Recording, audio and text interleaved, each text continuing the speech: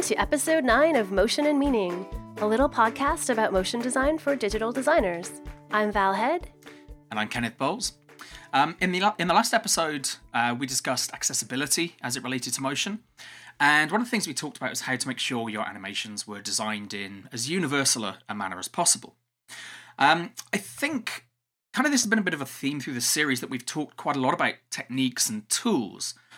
But finally now in episode 9, I think we're going to try and address an area that maybe we've overlooked rather, which is workflow. Talking about the process of actually getting good motion design shipped and delivered, into an end product. So working with your colleagues, maybe some of whom are kind of, recalcitrant to do these kind of things, who just don't have experience or kind of wondering why you're trying to bring this to the table and trying to work with them and actually get it in the product itself that you're working on. So we thought the way we'd tackle it today is kind of like a question and answer thing. We've got 4 questions that have come up from conversations we've had with people out there in the field trying to do this, or people who've listened to the podcast and who've asked us things. And so we'll sort of ask each other these questions, and hopefully that'll be, relatively illuminating and interesting. Yeah. But I guess we'll find out by doing it as well, right? Hopefully we'll even actually answer them. Right. So I'll crack on with the first question then, which, this comes up a lot. And actually it's kind of your classic conference talk question. Someone sort of sticks their hands up and they sort of go, oh, this is all very, very well and good, but my team would never go for it, right? How do I convince my team to spend the extra time doing it your way? So Val, I guess over to you. I mean, do you want to take a stab at that? I've definitely gotten this question after conference talks. Usually maybe phrased a little bit like more timidly of like, this is great, but seriously, my boss will never go for it.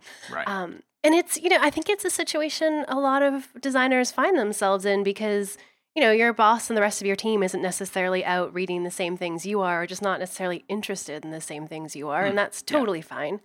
I think a really good way, or the way I usually suggest people attack it, is kind of taking the slow, stealthy approach to it. And, just start, at your meetings or stand-ups or whatever, when you talk to your colleagues, be like, hey, so I saw this thing. Maybe it's like a case study. I know Campaign Monitor's done a pretty interesting case study on how animations change their email builder. Stripe's done a pretty detailed one on how they change their checkout process. Kind of do that and be like, oh, hey, did you notice that Stripe does this, this, and this? And here's why they did it. We like to do that stuff with our product too. Maybe we want to take the same approach.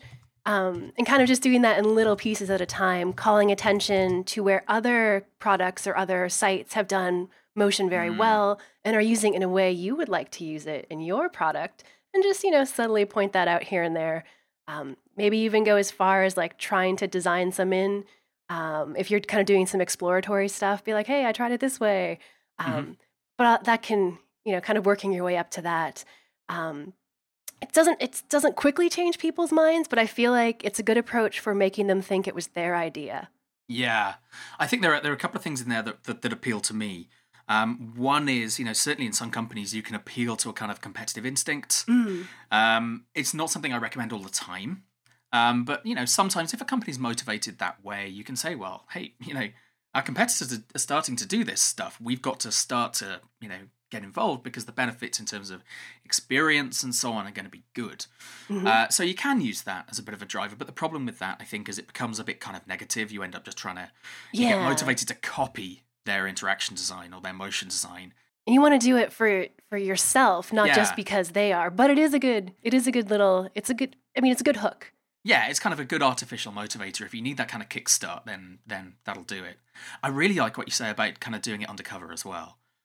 This is something that I've always had, strong belief in, is kind of essentially just doing it anyway without permission. And if anyone has been sort of following me for a little while, they'll know that I actually wrote a book, Undercover User Experience, which is essentially about how to bring that mindset to do user experience work without actually having permission to do so.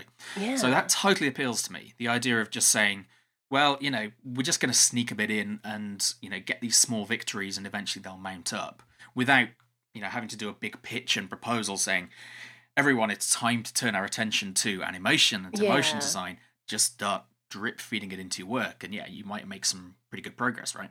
Yeah, and I guess you want to avoid that whole big reveal thing. Like if you went like over the weekend, redesigned your entire product with motion, and then Monday you come in and are like, "Hey, everyone," that's just like that could be very disastrous. Yeah.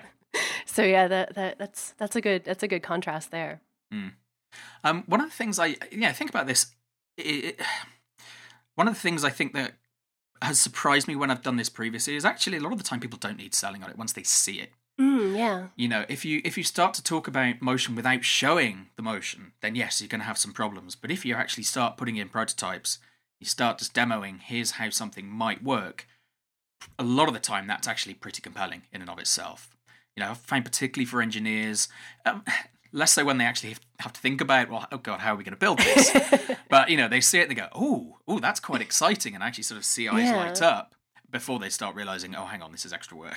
And it is, if you can show it, and you know, then they can form their own opinions of it, right? They're not just like, oh, I should listen to Kenneth because he says we should do this. They're like, I see that and I like it too. Yes. So it kind of relates actually to some of the stuff we've said in earlier episodes, right? For me, the main cause of things that designers think are valuable, the main cause of those not shipping is when the rest of the team thinks they're kind of arbitrary and they don't see why they're put in. They think it's just designers faffing around doing that sort of stuff. Yeah. So it comes down to pretty much everything we've talked about, making sure everything is there for a purpose, and then that purpose you can explain. You know, when you do have people in critique sessions or in sprint planning or something like that, saying, well, why do we even need this? You have an answer for it. Either it improves the user's mental model of what's happening, it better communicates the function of the product, it adds some brand personality, whatever it is. Obviously, to which I'd refer you to all the previous glorious episodes of the podcast. But once you have that in place, that really strengthens your case. Yeah, being able to say why as opposed to just like because I want to or because it looks good. That's kind of like the answer they expect from designers, right? It's like, oh, because it looks good, and that rarely goes very far, really. I mean, sometimes, actually, frequently, that actually is the true answer, but you still need to find just a way. Just don't say it is. Essentially, you need a way to say it, that sounds slightly more meaningful and that has a bit more content to it. Yeah. There are always ways to do that, though. And you want both, right? Like, you want it to have a reason for being there, and you do want it to look good. You're not going to be like, well, it's really ugly, but it works. Like, that's not the argument you want to make as a designer. Right. Yeah. Unless that's like where unless that's your whole concept, but that's a different story. There's one angle on this as well, which I just want to talk about, which is the MVP. Mm-hmm. I've seen very few MVPs that have good motion. It's something... MVP meaning minimum viable product? Yes, sorry. Okay. MVP as a minimum viable product. Just making sure we weren't talking baseball or something. No. I know pretty much zip about baseball. Much more of a cricket guy. So an MVP and motion design can be quite tricky to pair because, is motion ever minimum?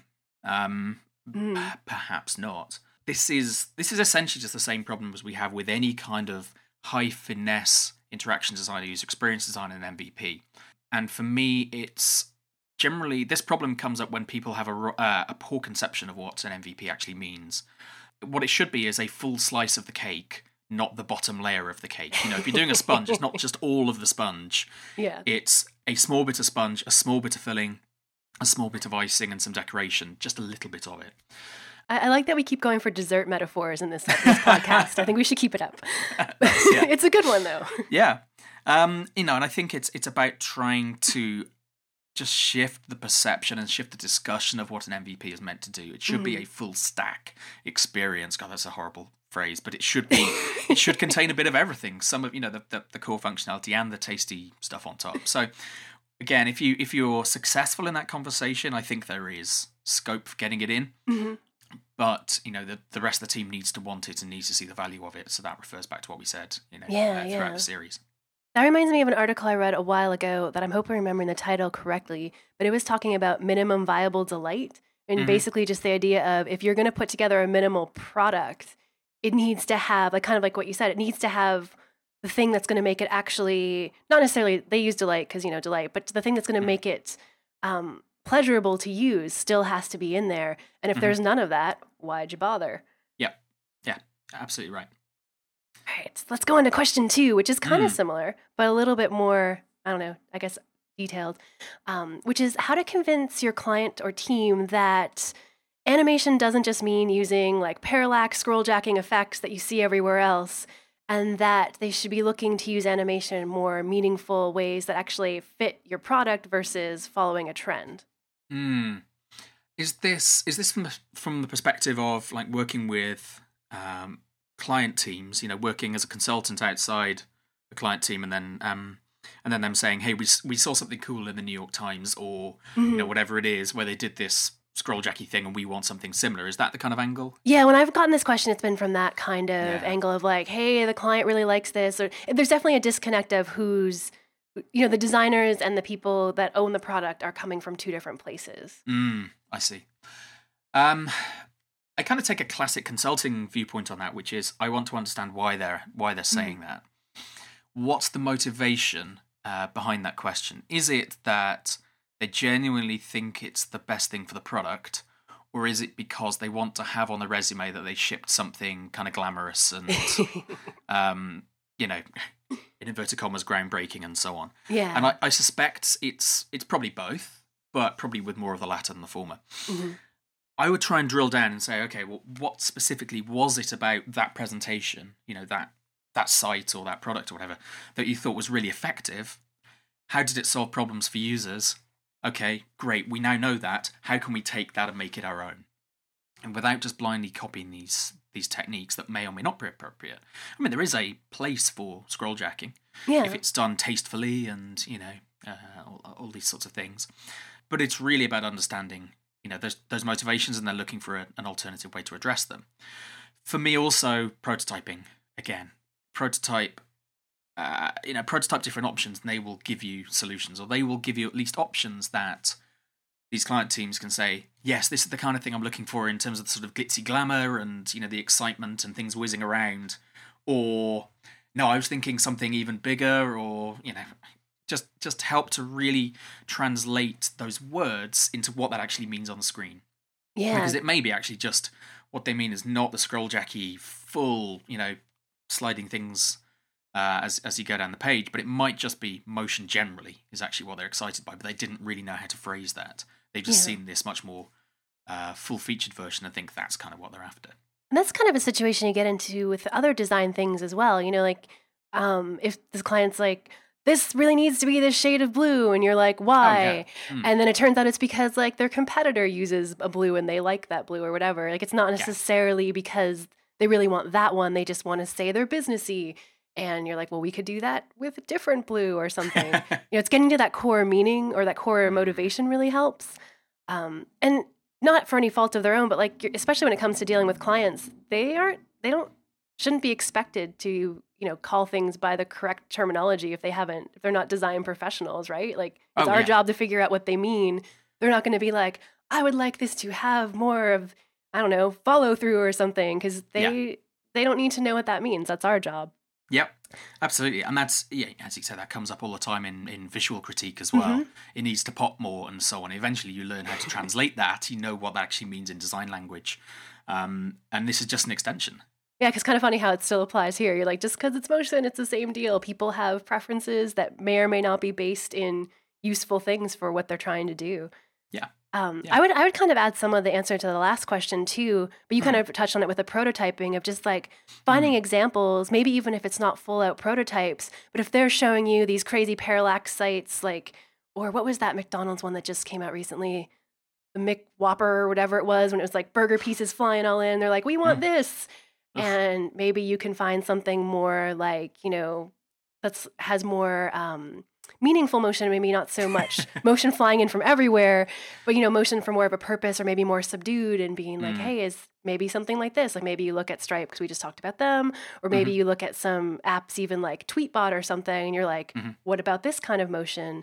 Does this feel like something your brand would do? And kind of pull it from that, kind of having them look at completely different examples and see if it's something that feels like it would fit their brand or their message. And maybe you'll find something of a happy medium, or like you said, where they didn't actually mean that much motion. They just wanted something moving. Right. And that's another way to get to that. Kind of borrowed from Dan Mall wrote a thing a while ago about doing sort of like these really quick design tests of like sticking your client's logo on someone else's site and being like, does this feel like it would fit you? Just these quick things. You don't have to build actual prototypes. He had a fancy name for it. Can't remember what it is, but I will remember and link it in the show notes because it's an interesting read.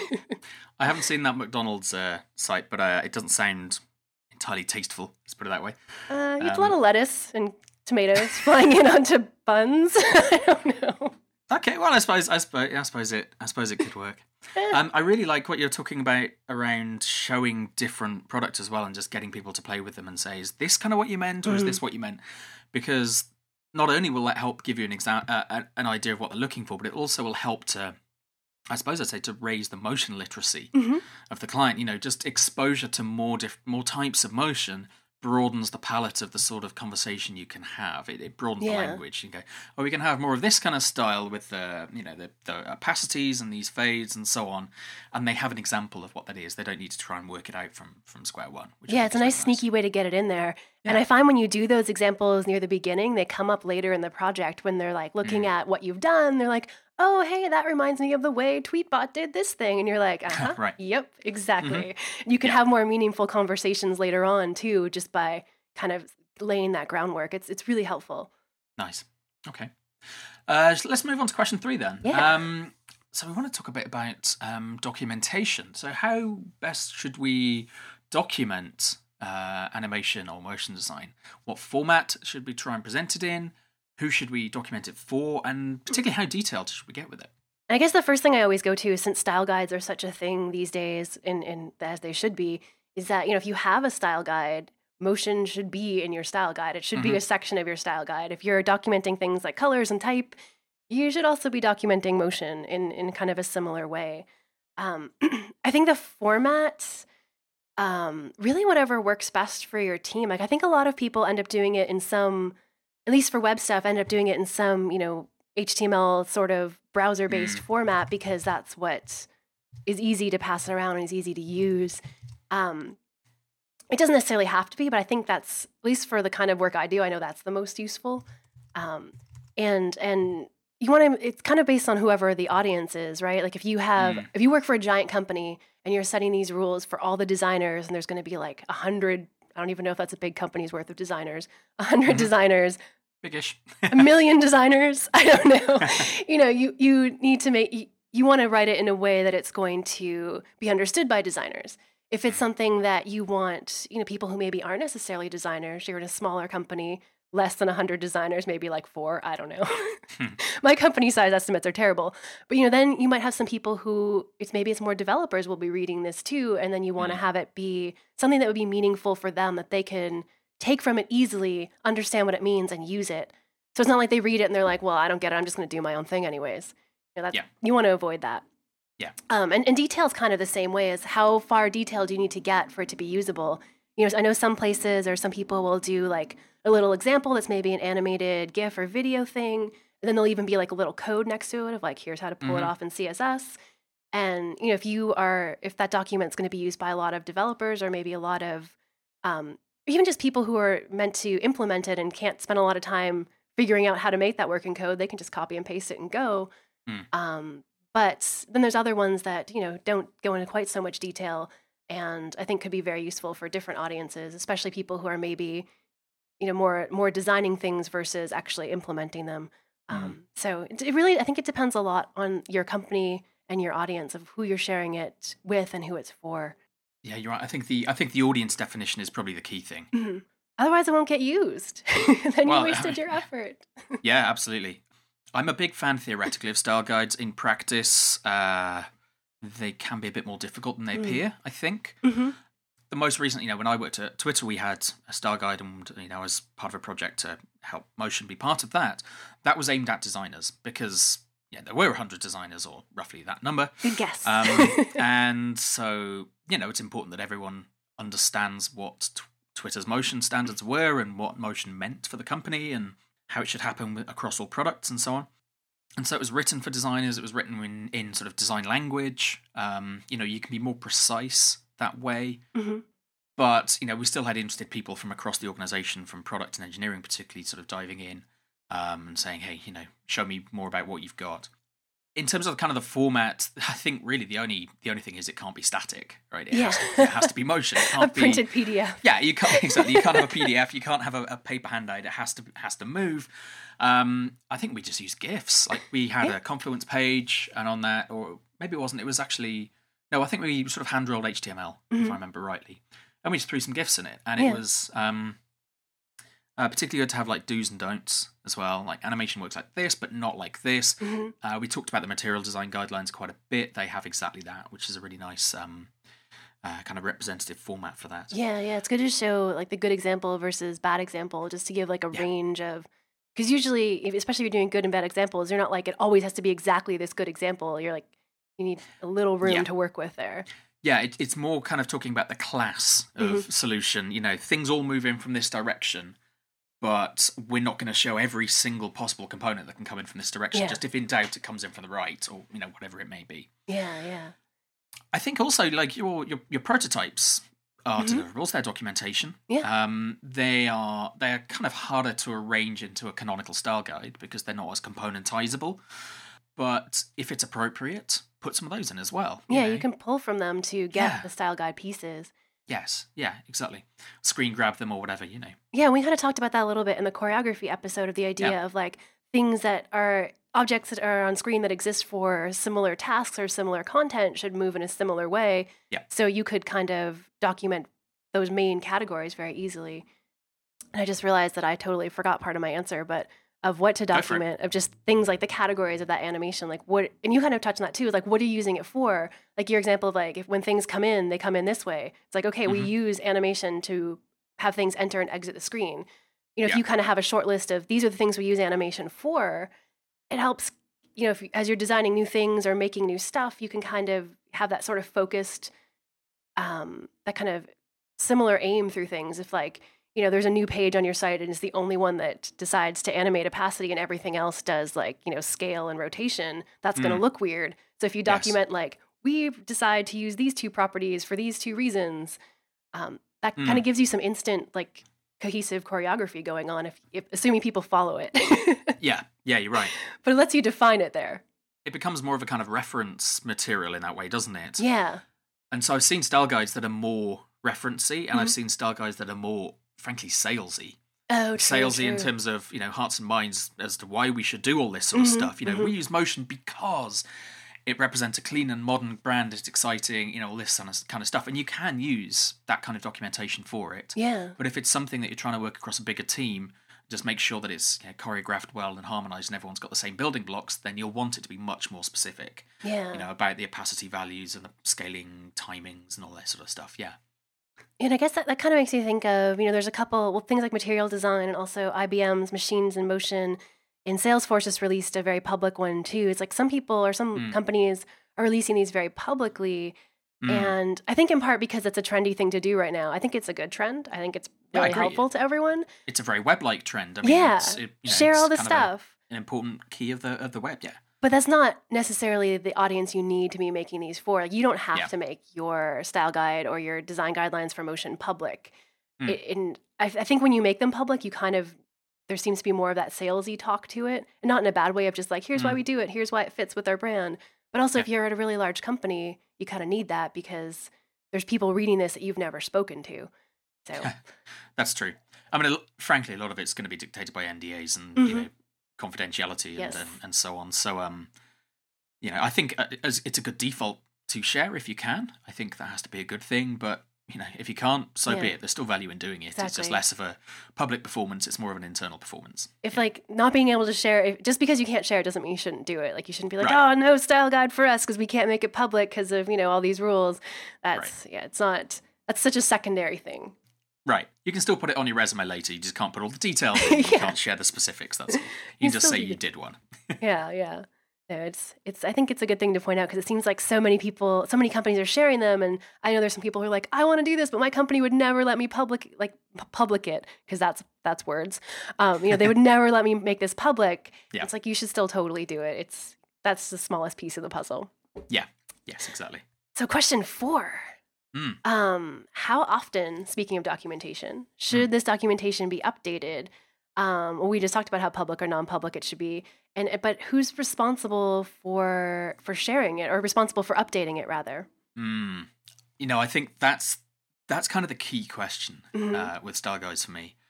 Everyone agrees they're a good idea, and not everyone wants to actually do it.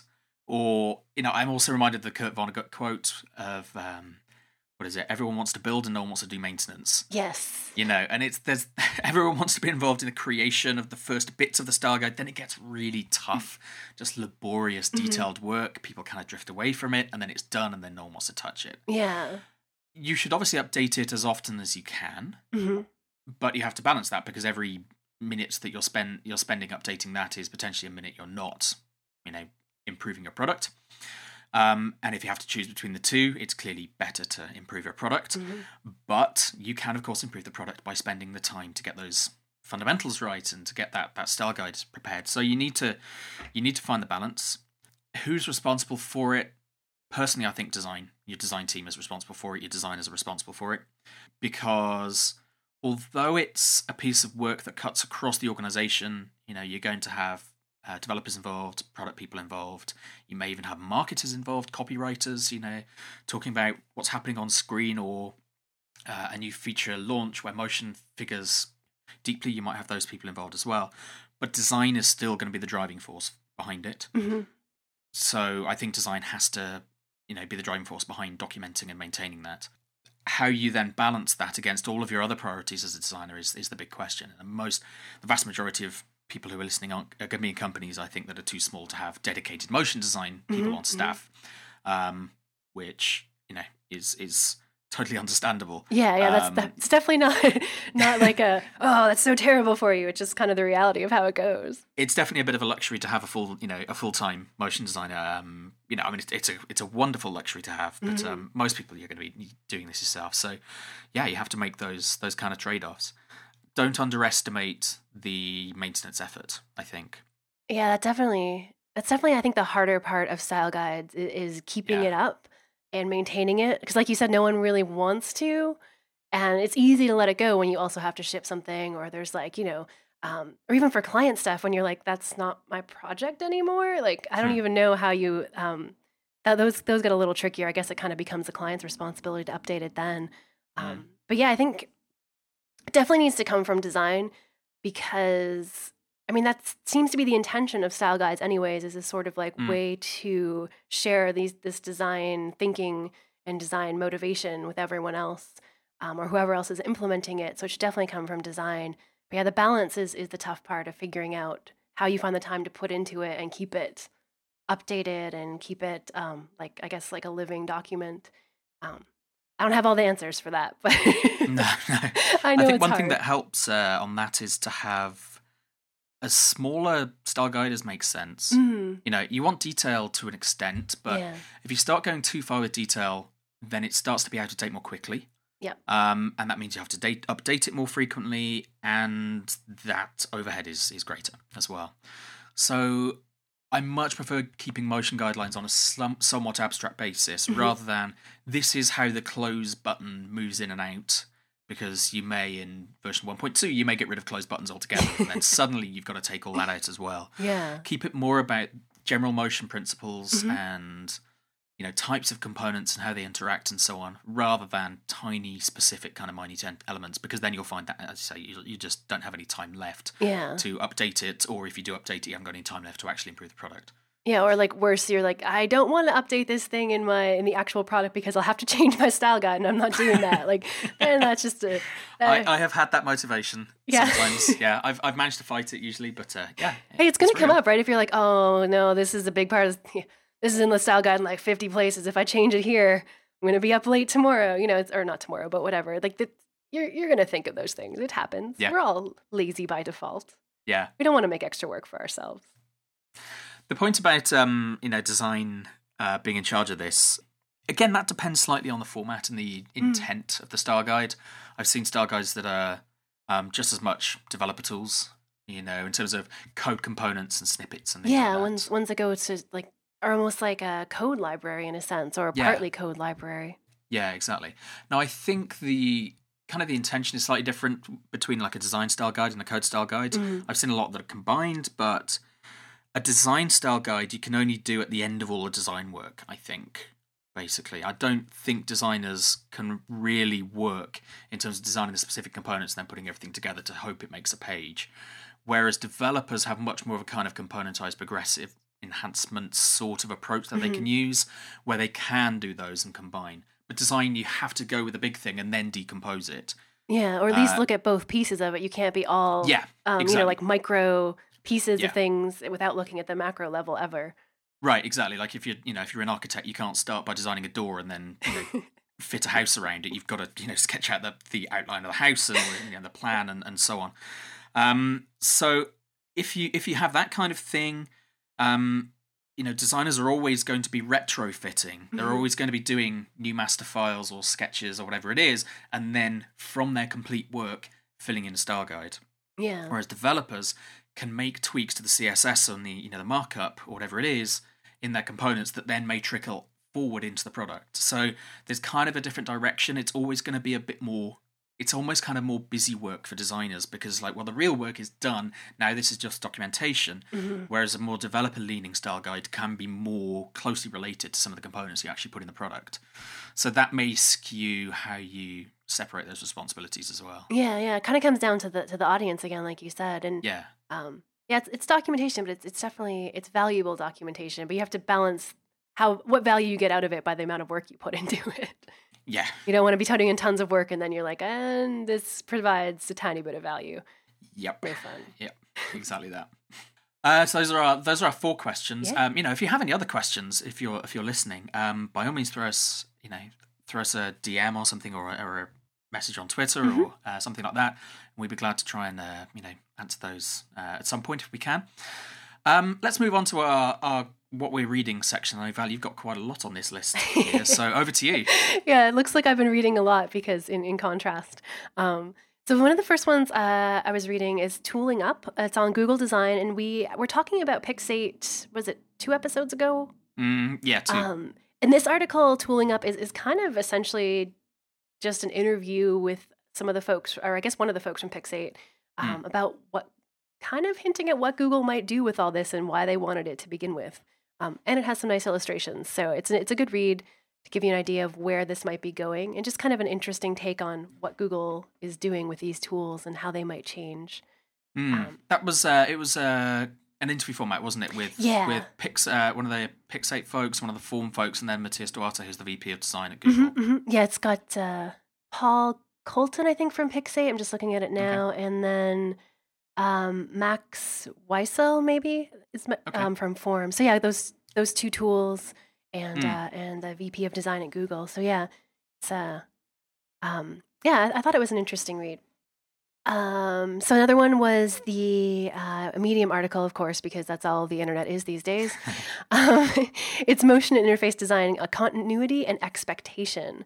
And there's some interesting breakdowns of how continuity works well in like the Apple home screen and how it falls apart, and some interesting points on choreography and just that kind of a lot of that like spatial orientation of like once you start moving things in a certain way and you've established this kind of, I guess, rule set, for lack of a better word, how it gets weird when you break that. And it's a lot of it's like the super tiny details that maybe only people like us that obsess over the motion would notice. But I think on a higher level, it does get noticed by just your average user, just maybe not in that detail. They might not be like... subconsciously. Yeah, they're not like, oh, that's confusing because that faded in and nothing else did an opacity fade ever. They're just like, huh. And it's a little extra stumbling thing. So there's a lot of detail. If you like those kind of geeky details, there's a lot of that in there. That sounds good. And a lot of animated GIFs. Which, means it's going to be good anyways. And then last one I was reading was actually a motionographer this morning, kind of completely unrelated to UI animation, but I found it really interesting. It's an interview as well with, let me find his name, Adam Plouffe, I think is how you might say that, Adam Plouffe. And he's talking about various like code-based tools that traditional animators are kind of building themselves to make things like, what is it, the inverse kinematics when like arms and legs move and stuff like that. And it's just interesting to see the kind of tools that he's built and the kind of tools he uses to do like walk cycles and arms and stuff. Even though it's nothing we would use in interfaces, it's just, there's an interesting parallel there. It's like, well, we have some code-based tools that we use to do the stuff we want to do. So I found it to be an interesting read, and there's some really cool animated GIFs in there too. That's the only reason I read the internet. If you have animated GIFs, I'll read your article. Right. Yeah, so Sounds good. That's my reading list for this time around. Okay, then you're putting me to shame because I have essentially nothing on my list. I read a decent amount of that Google article, but I've been travelling. That's my excuse. So I haven't read anything. So I'll be sure to book up for next episode. So I've got some impressive things to share. Yeah, so. It's hard to fit in internet reading when you're on a plane for like hours and hours. It's totally understandable. That's very true. I mean, I have all these articles in pocket, but it was the last thing I wanted to do on these ridiculously long flights. So sorry, listeners, but I'll book up, as I say, for the next episode. Yeah, next time it's going to be all you. I'm not reading anything for the next week. Sounds like a challenge. Okay, so in that next episode, we're going to talk about kind of design problems that Motion can answer. So almost sort of like a cookbook or sort of a reference thing. So if you have problem X, then try Motion answer Y. If that makes sense. Hopefully it will by the time we actually share that episode with you. Of course, it makes complete sense. Yeah. Just to give you some, specific tactics that you can try and use, if you have certain challenges, just to give you a bit of a kickstart to put some useful Motion to use. And yeah, I think that's it for episode 9. So we hope you can tune in for the next time. You've been listening to episode 9 of Motion and Meaning with Val Head and Kenneth Bowles. You can find out more about the show at motionandmeaning.io. And we'd love to hear your feedback on Twitter as well. We're at Motion Meaning there. We're also now in iTunes, so if you're enjoying the show, please give us a rating or a review in iTunes so that more people can find out about Motion and Meaning. See you again soon.